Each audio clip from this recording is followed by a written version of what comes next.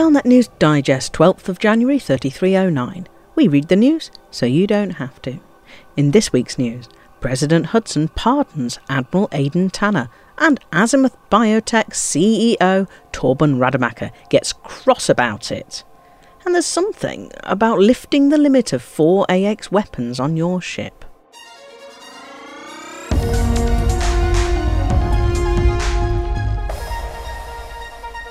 Aidan Tanner, the Federal Admiral who lost a megaship, has been pardoned by the President. President Hudson cited Admiral Tanner's valuable experience combating Thargoids as a motivating factor for the pardon, and indeed it appears that the Admiral has already been reinstated into the Federal High Command to help the Federation better defend itself. Fleet Admiral Tayo Maikori explained that Tanner's reinstatement was in the best interest of Federal citizens, and that Tanner has been briefed about the current position in the battle. Tanner was court-martialed for attempting to seize evidence that Salvation's Proteus Wave weapons were being used to encourage Thargoids to invade human-populated systems before they were then used to destroy the aggregation of alien vessels. This belief, which was later demonstrated to be correct, led Tanner into an unauthorised skirmish with Taurus Mining Ventures in T-Tauri, and to the eventual loss of the Federal megaship Musashi, which remains in the hands of Azimuth Biotech, Salvation's organisation. Tanner had previously been released from prison following a review of his case, but President Hudson's new intervention removes the convictions for mutiny and unlawful military action from Tanner's record, and thus quashes his dishonourable discharge. Tanner has been a key ally of Professor Albert Tesreau, with whom he worked in the now disbanded Aegis.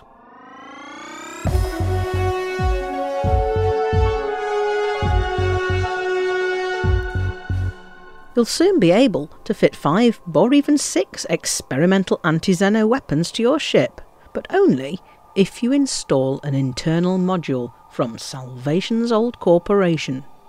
Speaking at the TZ Arietis Weapons Expo, Azimuth Biotech CEO Torben Rademacher said he was planning an initiative, not this week, but perhaps next, to gather enough materials to allow the manufacture of medium and large stabiliser modules, which will suppress the stresses caused by fitting large numbers of AX weapons in a single chassis.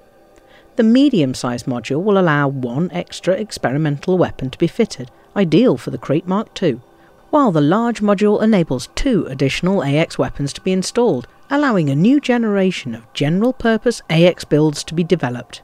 Like McThargoid's burgers, stabilisers only come in medium and large sizes. There is no small.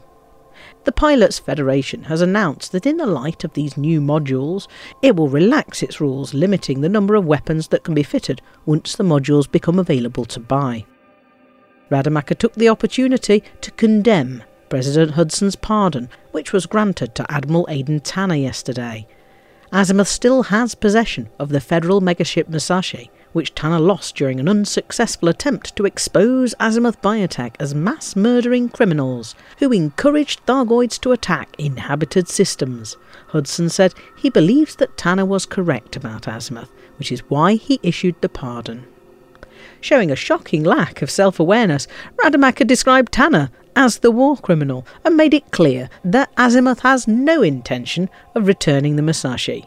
It is unclear at this stage if President Hudson intends to take the megaship back by force.